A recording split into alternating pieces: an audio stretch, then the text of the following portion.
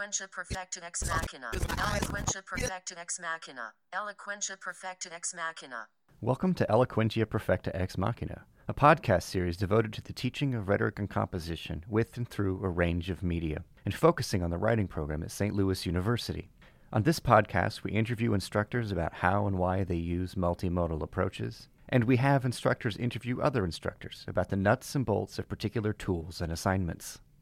On today's episode, episode 10, we share the exciting conclusion of our roundtable on the Disso Logoi project. As part of our department's regular brown bag workshops on teaching, faculty and instructors gathered together to discuss the venerable rhetorical tradition of the Disso Logoi. The roundtable speakers are, in order of appearance, Paul Lynch, Jen Rust, Nathaniel Rivers, Joey Haracy, Ann Stiles, and Colton Bureau. But yeah, that's what he says. Not that I am saying what the good is on page 49. Right. I am trying to point out that it's not the same thing, which is good or bad, but that each is different from the other. Right. Yeah, I mean, So he is, against, like, Yeah. we're not talking about ontology here. Right. But, Right. Yeah. Right. Although he does kind of, I noticed this time too that he does end a couple sections by just dumping on poets occasionally. Yes. I noticed that. So he does have some Platonist tendencies there, right? Yeah. somehow- Well, there's probably Listen, competition we going disagree Of about course. lots of stuff, but we can Yeah. all Of course, agree that we can all poets agree are the that worst. poets. Right. on. Poets Yeah. poetry to write their poetry to get pleasure, Not to propound truth. Right. But then, how does that make poets different from rhetoricians? Yeah. Yeah. Mhm. I mean, Right. is there like professional? Right. I don't know. Sure. Oh, yeah. Create this. Yeah, weirdly Yeah. enough, right? Demarking That's I think that- Right. that's the beginning of the disciplinary relationship between poetics and rhetoric. It's like hell. It all at this point, begins it's there. It all all begins in it's all this rivalry, yeah. anonymous person's fault. Yeah. Coward.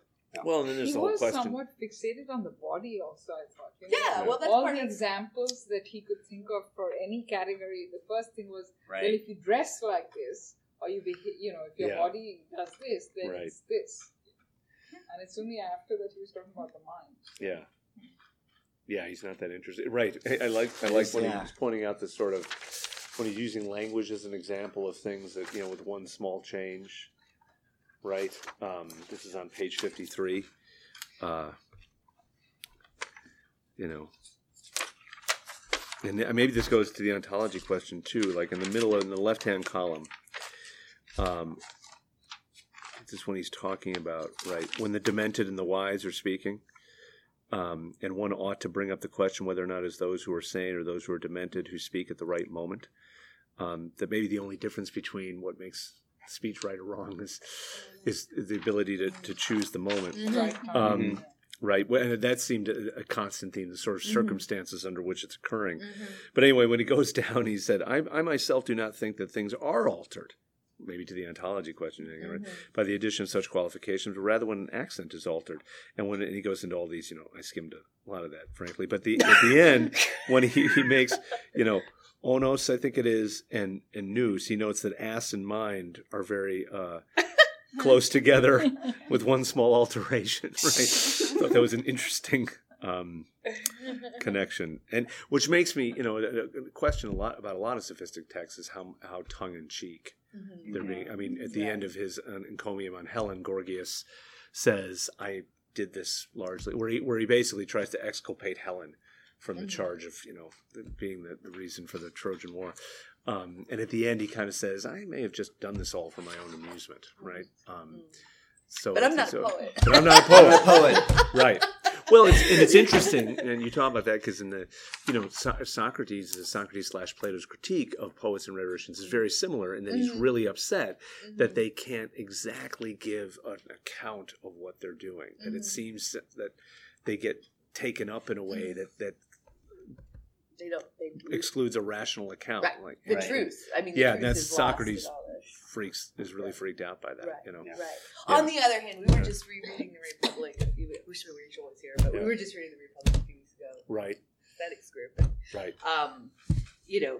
there is that part of Plato's Republic where he talks about, if only someone could make a defense of poetry. Yeah. And then Right. maybe we could let it back into the Right, Republic. right, yeah. I Yeah. mean, it's sort of similar to that sort of Yeah. You guys would put on a suit. Yeah. ambiguous way you treat rhetoric too. That's right, Rhetoric. that's right. Yeah. I'm not doing rhetoric. Right. It would be fine if it were under these As long as circumstances. rhetoricians just remembered what the truth was. Right.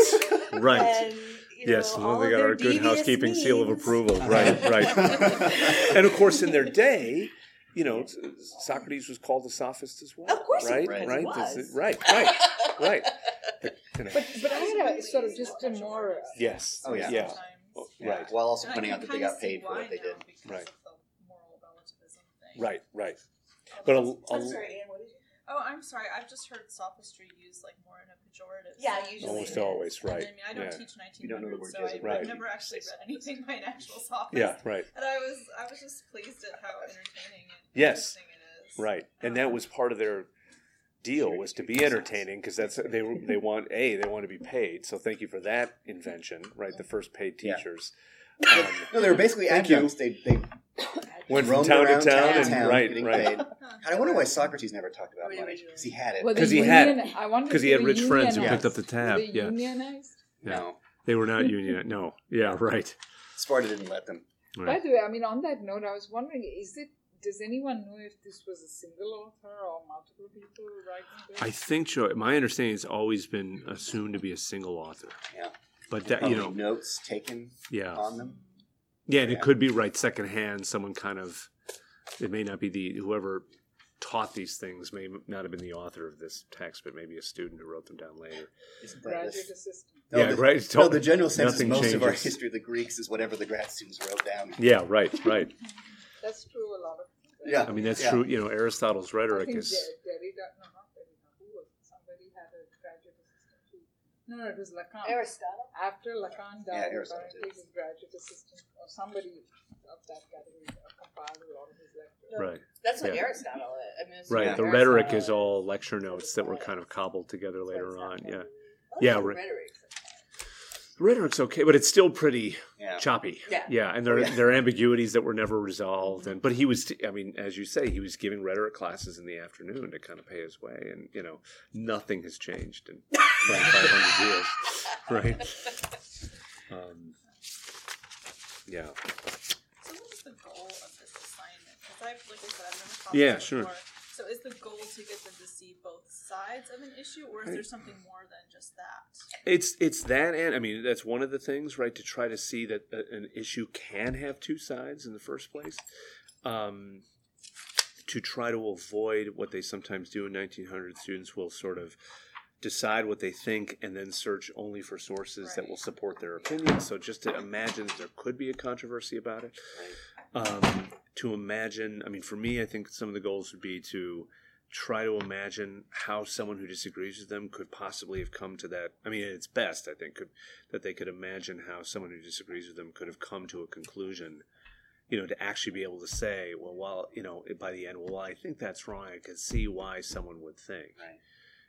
This semester on the imagined person on my mind this whole time is sort of the Trump voter, right? That we've spent so much time talking about, right? Not to tip our hands as liberal academics, right? But how often, here's take another one, gay marriage, right? That there's a way in which people who are anti-gay marriage, right, have been framed by one side as that is tantamount absolutely to bigotry, right? I think it's possible that someone could actually say, I'm not a bigot. I don't have animus toward gay people, but I don't believe in gay marriage for these reasons, right? And even though I don't find that persuasive, I'd like, in theory, a student to be able to kind of imagine what that person thinks without just writing them off as you're just hopeless, right? But that goes back to your question, Jen, too. There are some people you might have to say, like, actually, Richard Spencer, I don't want to talk to you, right? Or Milo Yiannopoulos, I really don't feel like we need to engage in. I mean, I used to handle that by, just banning topics. Like abortion, I don't want to hear about it. Capital punishment, I don't want to hear about it. I mean, totally. Totally. In fact, No, those I two had... topics came I up had- in my class. I don't want to hear about it. But wait. Capital punishment and abortion. Of course, always. But I had a student this semester, students wanted right? to do that. She came to me and she said, so I'm doing the faith, doubt, and rhetoric. And I do the same thing. I'm like, guys, I don't want to hear about that. I don't want gun control. Unless you can tie it to a specific context. Right. Like, Sometimes there's a they bill can. before the Missouri House. Okay, if you can do that, I just don't want guns are good or bad. Anyway, student comes to me and she says, well, I'm thinking about these three topics. And she's got it written down on a piece of paper. And she hits euthanasia, gay marriage and abortion. Right, were 3. That's right. I said if you had gotten gun control, you would All have the hit gold coins came out of the machine. You were 1 gun control away from hitting for the cycle. Are you sure you don't want to finish up? I said, and I kind of said this very thing, like, well, here's the thing. I'm, what I'm worried about is that when students tend to do these things, they just tend to rehearse the side that she's, and she said, well, that's just it. I don't know what I think about these issues. I was like, okay, that's surprising to me. And then I said, well, it's just that they're so hotly controversial. I'm afraid that you'll blah, blah, blah. And she said to me, well, isn't that why you come to college, to like figure that stuff out? I'm like, all right, checkmate. If you want to do yeah, right. I'm like, I lose. You win. The master. Yeah, no, she told right. You're done. But I mean, that's I think the exception that generally proves the rule on those things, right? Because in my experience, many times people want to do those things are just there to rehearse what they've been told their entire I lives. could see euthanasia, actually. I don't know. Which one did she pick? She decided not to do any of it. She kind of Then I just used sheer force. You scared her off. Yeah. So I Yeah. had a student want to do something similar, and I pointed out the class. I reminded them what the class was about. Right. But they wanted to do it, so what they did is they looked at, going back to the ontological, right? How does our understanding of life a function of medical technologies? Right. Oh, So, like the issue of viability, how is the notion of viability affected? Because when that was originally decided, it was 26 weeks, and now because of neonatal care, so he looked at like end of life. So he basically did all those issues, but looked at how particular medical technologies changed moved the goalpost in terms of that. And so it's like getting at that, but looking at the question of life and how our understanding of that is shaped.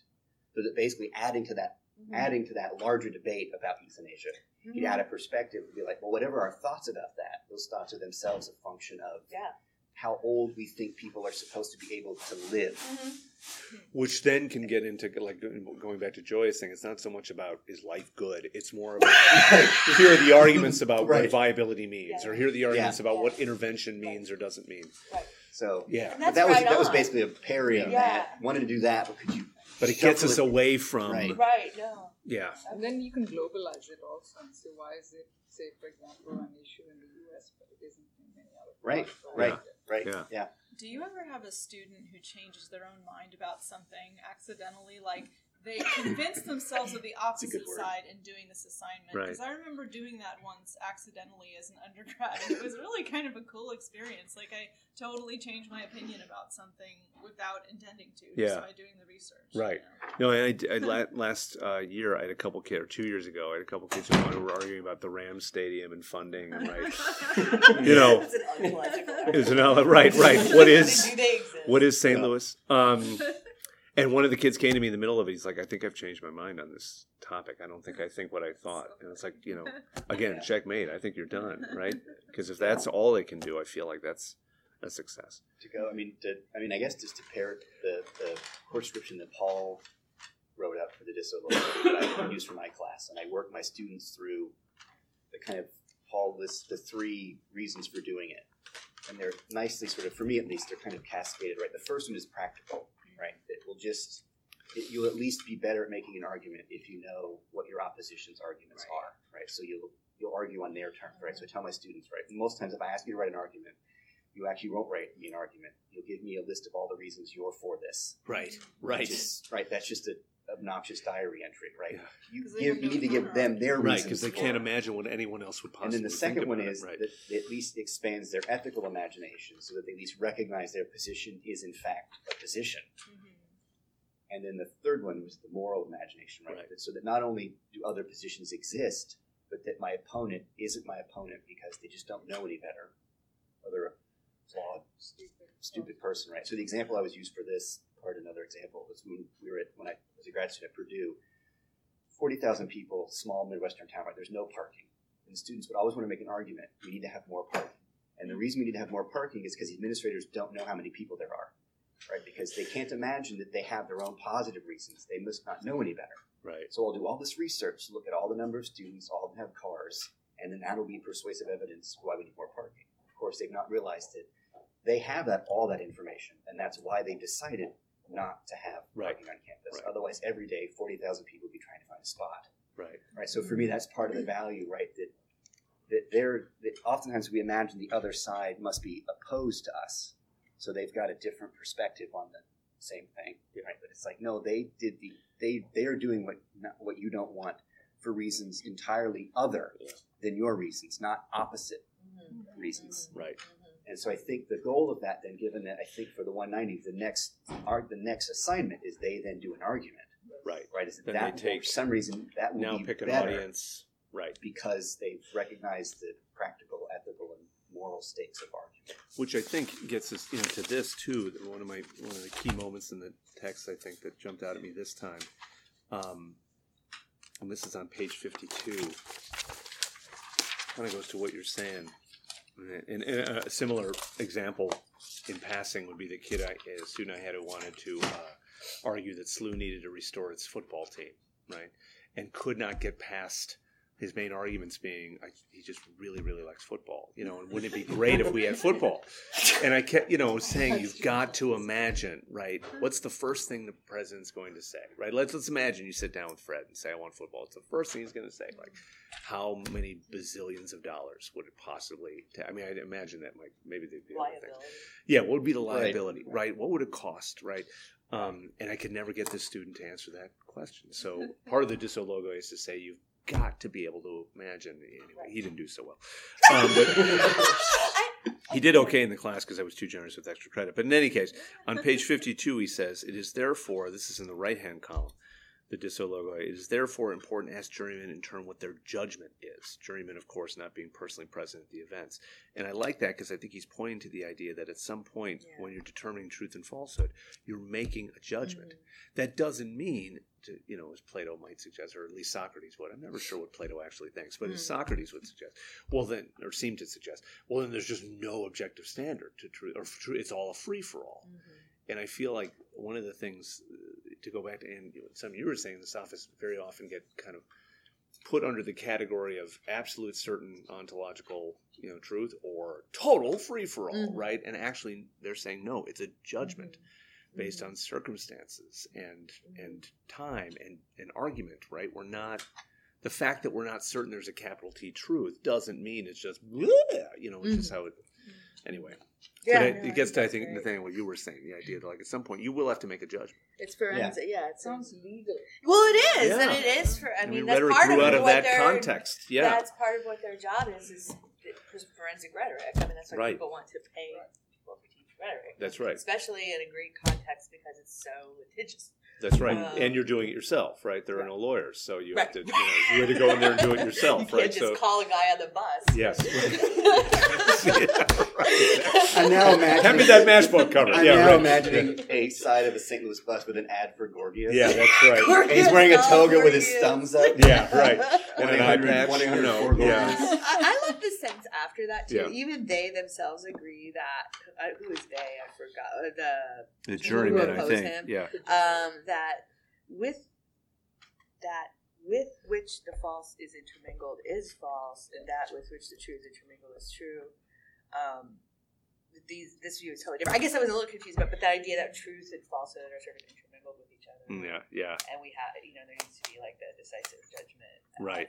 Happens. Or the idea that they might not agree with their own judgment in some sense, like they feel they would have rather given a different judgment, but the context and the facts made them decide in this particular way. Like, we have to convict because of X or something. Right. Yeah.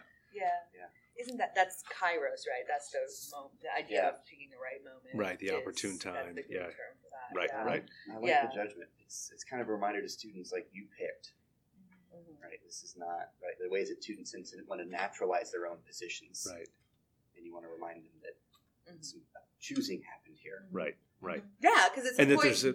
Sorry, no. It should have. Or maybe you discover all the ways in which the position you're taking is actually you haven't, right? You've inherited whatever this kind of position, right? And then when you go and look at the other side, you might decide accidentally, well, now that I get to pick, I actually don't like the default setting anymore.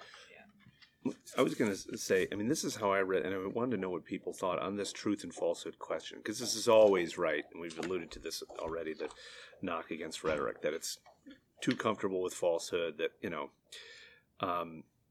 But he says under number 4, right? The two statements on the contrary. Okay, the one view affirms that the true statement and the false statement are different things, which is sort of the conventional, like, well, yeah, right? That's, I mean, at that point, saying, yeah. The other group affirms that the two statements are on the contrary the same. I, for my part, also hold the latter view. First, because the two statements are expressed in the same words, and next, because whenever a statement is made, if the event has taken place in the way indicated by the statement is true. But if the event has not taken place in the way indicated, the statement is false. Same statement, but the same statement. But the same statement, right? So I'm reading. To me, what he seemed to be getting at there is some separation between language and reality, right? That it's not language itself. But it's dependent. I mean, that seems to me to anchor it more closely to the circumstances, which makes it less relevant to me. Is that how other people were reading it? Because I was puzzling over this in my office. There is, right? That's what made me think of too. That there's some slippage there that this guy was trying to get at. Yeah. That you know, the event is 2,500 sort of the years ago. original primal thing, Right. and that the words are sort of very 4 second. Yes. Yes. And that's why Derrida makes it. those moves showing that, here Socrates is a student. Right. I mean, in right. Plato's Pharmacy, you know, Yeah. that there's, Right. But were you going to say? Oh, no. Oh, Yeah. okay. Right. I mean, when he says at the top there, if we were as a group to say, I'm an initiate, right? We should be all saying the same thing, but only I shall be telling the truth, since only I am an initiate. It's clear that the same statement is false when the false is present to it, and true when the true is present to it. Just as a person is the same person, though at one time a child, another youth, another adult, another. To me, again, it seems to be getting at that idea that context and circumstances, but that they are very anchored in recognizable. What's the word I want? Reality, or that getting away from this idea that a judgment is only relative to itself, Right. but is actually not out of relative. thin air. It's not out of thin air. Yeah. It's That's relative to the criteria which it provides. right. So in the same way, which That's right. the Colton, that's arguments, nice. right? Because it's, I mean, the abuse question, these questions seem like they can't be approached, but the cross dialogues that are occurring are using different criteria to define the problem, to That's approach right. the problem, Right. to answer the problem. Right. And at least the way I read it was similar to yours, Yeah. where it's like all of these criteria are in fact true-ish. Yeah. Some are also false-ish, but Right. most of them are true-ish, right? And then at the end of this, right, the judgment is made, well, I'm going to stick with these criteria, even though I can see those criteria. Right. Some of those are valid. And then points. therefore I can articulate why I Right. came to Right. my judgment, which is in a way of admitting that I came to a judgment. Right. Right. You know. It's We don't want our students to do that, right? In their papers. But at the end of the course, At the end of and the with course, the- we want yeah, them to. yeah. Right. In the DISO Right. logo, I don't want them to do Okay. that. Right. Yeah. But that might be an interesting thing to ask them to do. I'm not changing the assignment for 5 years. almost I like swore well, it would at be the like end of a the last legal, round. like when Yeah, but judges it's an issue legal interesting opinions, question. or where they have to work through Right. their That's what they right. do. And I always use that as an example with my students, right? That frequently, if a judge is deciding whether something's unconstitutional or not, that they're actually not deciding that. What they're deciding is what part of the Constitution to use, and then it follows from that, right? So it's taking it back a level. That it's not just the position you're taking. Is this It's right or the wrong? criteria you're using to arrive. How would you even come to Well, the it's also conclusion? precedent too. Yeah, Yeah, presidential, I mean, right? Yeah, You know, how has this been Right. interpreted over the last 2 Right. centuries? yeah. Which Yeah. seems to be involved in here too, Yeah. in some way. Yeah.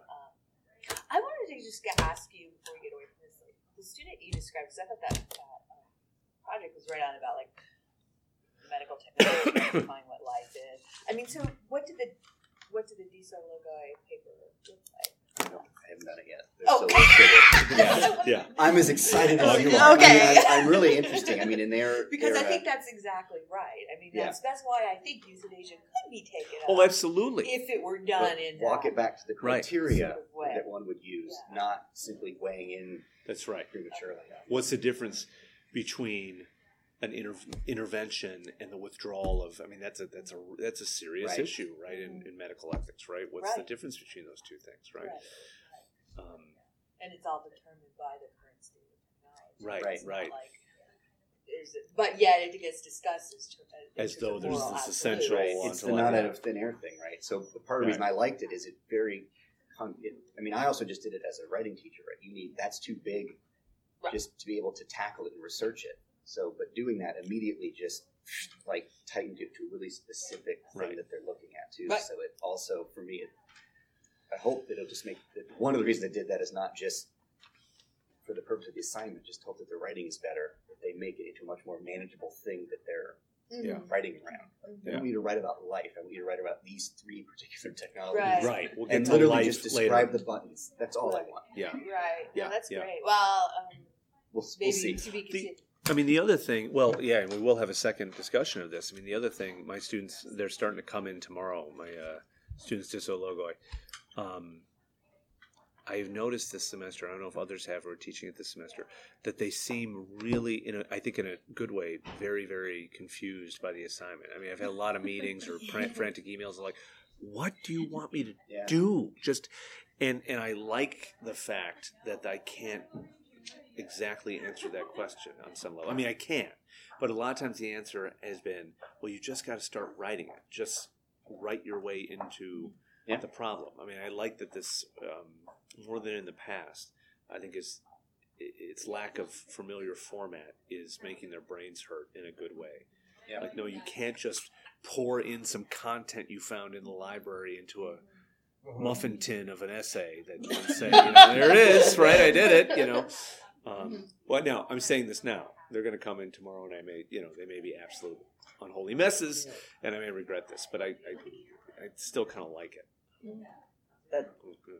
When I had to step away, I met with a student very briefly because I have small writing assignments that lead up to the disorder grade, and one of them is this research tool that they're composing, and they're supposed to track the change and the narrowing of the question, as they're doing research. Wow. It's fantastic on paper, right? The questions I have gotten are, and they're just all over the place, and it's like, oh, did I suddenly change my topic to charter schools? And then I'm looking, and I can watch her, and I go, no. This is just a different answer to the question of the urban-suburban divide, and you see it like, okay. But like there's a moment of panic in like but it's the same anxiety. But in some sense, my hope is, and I'll be proven wrong or right about this tomorrow when it's due, but like or proven both. You'll be proven both. Like, well, this is we'll come back and just logo your response to it. But that sense of like narrowing it down to a question, the continual research, and what is the actual not the thing. I want to avoid that, but like what is the concrete moment, right? That you are researching. But the question is, they're having to ask a lot of real questions which they're not used to. And that confusion and that tension. And they're like, did I suddenly change my topic? You said we had to approve when I change a topic. And it's like, yes, you do, but you didn't. You did, right. It's the ontological question. My students have been doing that too. And I found that, although I've never done this in literature classes necessarily, having those conferences really, really helped. Yeah. Yes. Because one group, the group that's doing child abuse, had gone off a little bit, and they themselves recognized it, that they were talking about in earlier sort of iterations. So our foster care sort of an answer to one of the problems of child abuse. And so they were going on about foster care homes are like this, and then they got into adoption. And then I said, okay, so what's your topic? Which one of these are you going to deal with for the disorder? You can't do all of that. They said, we don't really want to do foster care anymore. So I said, that's fine, you don't have to. Right. So then they went back in and sort of started figuring out what they actually wanted, what aspect they wanted to look at, and that's where they came up with, and we don't want to figure out what to do about child abuse, but we want to know more about what it is, or what kinds of kinds there are. But I think that's right. I mean, I think those conferences. So we were very confused for a while. Right. Yeah. But they're I mean, I've canceled the whole week of class. I'm doing it this week with one of my classes to meet with them and it's massively important. I think. Yeah. I slowed the whole thing down. Yeah. Right. Because I want to walk through. And Cole, when you were talking, I was thinking about my own, when I'm writing my own stuff, right? That there are those mornings I wake up like, I see that this essay is going to write itself, right? And then 2 weeks later, I'm like, this is garbage. And it has nowhere, so you go through all the, the 7 stages of panic with everything I write. Why shouldn't they experience that joy as well, right? Oh, yeah. Right. Oh, pay it forward. Do you have What's that? Pay it forward. Pay it forward. Pay it forward. With those conferences, though, one of the things that at least I found useful, so I absolutely agree, it's been great. Right. In the schedule itself, because I had them sign up at a Google Doc, I wrote notes, like, so this was the topic, and very, very short, like, this is the topic that we agreed to. And that has been the most wonderful default, as I've gotten, like, emails. Yes. So can I do this in the United States? No. Right? Like, but it's because we agreed to something. Yes. Yeah. But that No, I did sense the of, same thing. and they're able to go back and go, oh, that's right, I'm doing This is where I'm implicit headed bias with in this. sentencing in St. Louis. Right. Like, Because they would otherwise get off. right. Because it gives them something grounded in some sense this is a little bit heavy-handed, but like it comes from the teacher and going, nope, this was where we started. If this needs to change, I need to change it. But even because I'm the one typing it, when they go off on the tangents, I don't know. I don't know if that's helpful, right? I also don't know if I'm going to get a bunch of reflections that are all tangents, but that same sense of being like able it's to... a contract. Right, Yeah. right. That's a good way to That think. as much as you want to let them write their way into it, you also want to keep the herd Right. moving in one Right. direction. Jim. Describe the Right, door yeah. first before you walk Right. into it. Yeah, I added a week and had them write proposals. Yeah. Like, pitch me here as a way of slowing it down. Yeah, yeah, Because yeah, I could tell they were struggling, but struggling in a good But way. it's a Like good- it feels they like for should me, like at this struggle, point in the right? semester, it's kind of like this is Yeah. something needs. This is a fulcrum or something, right? Something is. Okay. All right. Thanks, you guys. We should probably think about wrapping up. It's just Yeah. thank you, Ann. Anything else? I mean, we're just almost done with the hour. And noise is I shifting. think it's just that although it's sort of unnerving to see them going through all that stress and then all this social world where maybe I wasn't the one who was there, I think it's becoming increasingly apparent to me it's sort of the part of the assignment itself. Is that there is going to be some angst and something that's sort of figure out how to And I think that's right, Joe. And I think if there weren't, it would be a sign that they weren't being given anything new to do. Right. They weren't I think if I wrote them, asked them to give me an argumentative essay, they'd be able to drop that. It might not be very good, but they could fill in the blanks. And I'm glad that this is something that's confusing them and myself. Yeah. I'm sitting in uncertainty as I'm Yeah, doing it. So I think right. that's a good thing. Uncertainty is a good thing. Yeah.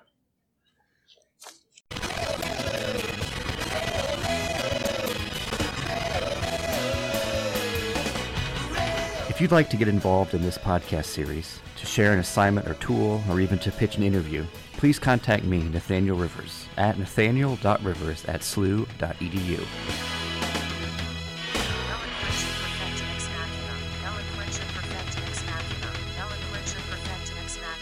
Eloquentia perfecta ex machina.